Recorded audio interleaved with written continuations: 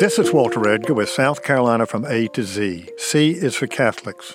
In 1716, the South Carolina Assembly banned Catholic and Irish immigration for fear they would collaborate with Spanish Catholics in Florida. A few Catholics came anyway, but the lack of an established Catholic church led them to abandon their faith or at least shy away from any public demonstration of their Catholicism. Organized Catholic life began in 1788 with the arrival of the first stationed priest in Charleston. In 1820, the Catholic Church established the Diocese of Charleston. In the 20th century, the Catholic population was concentrated in Columbia and Charleston. An upsurge of Catholics coming to the diocese in the 1990s kept the church focused primarily on issues of church building and staffing. Historically, Roman Catholics have fit in with the dominant social and political culture of the state.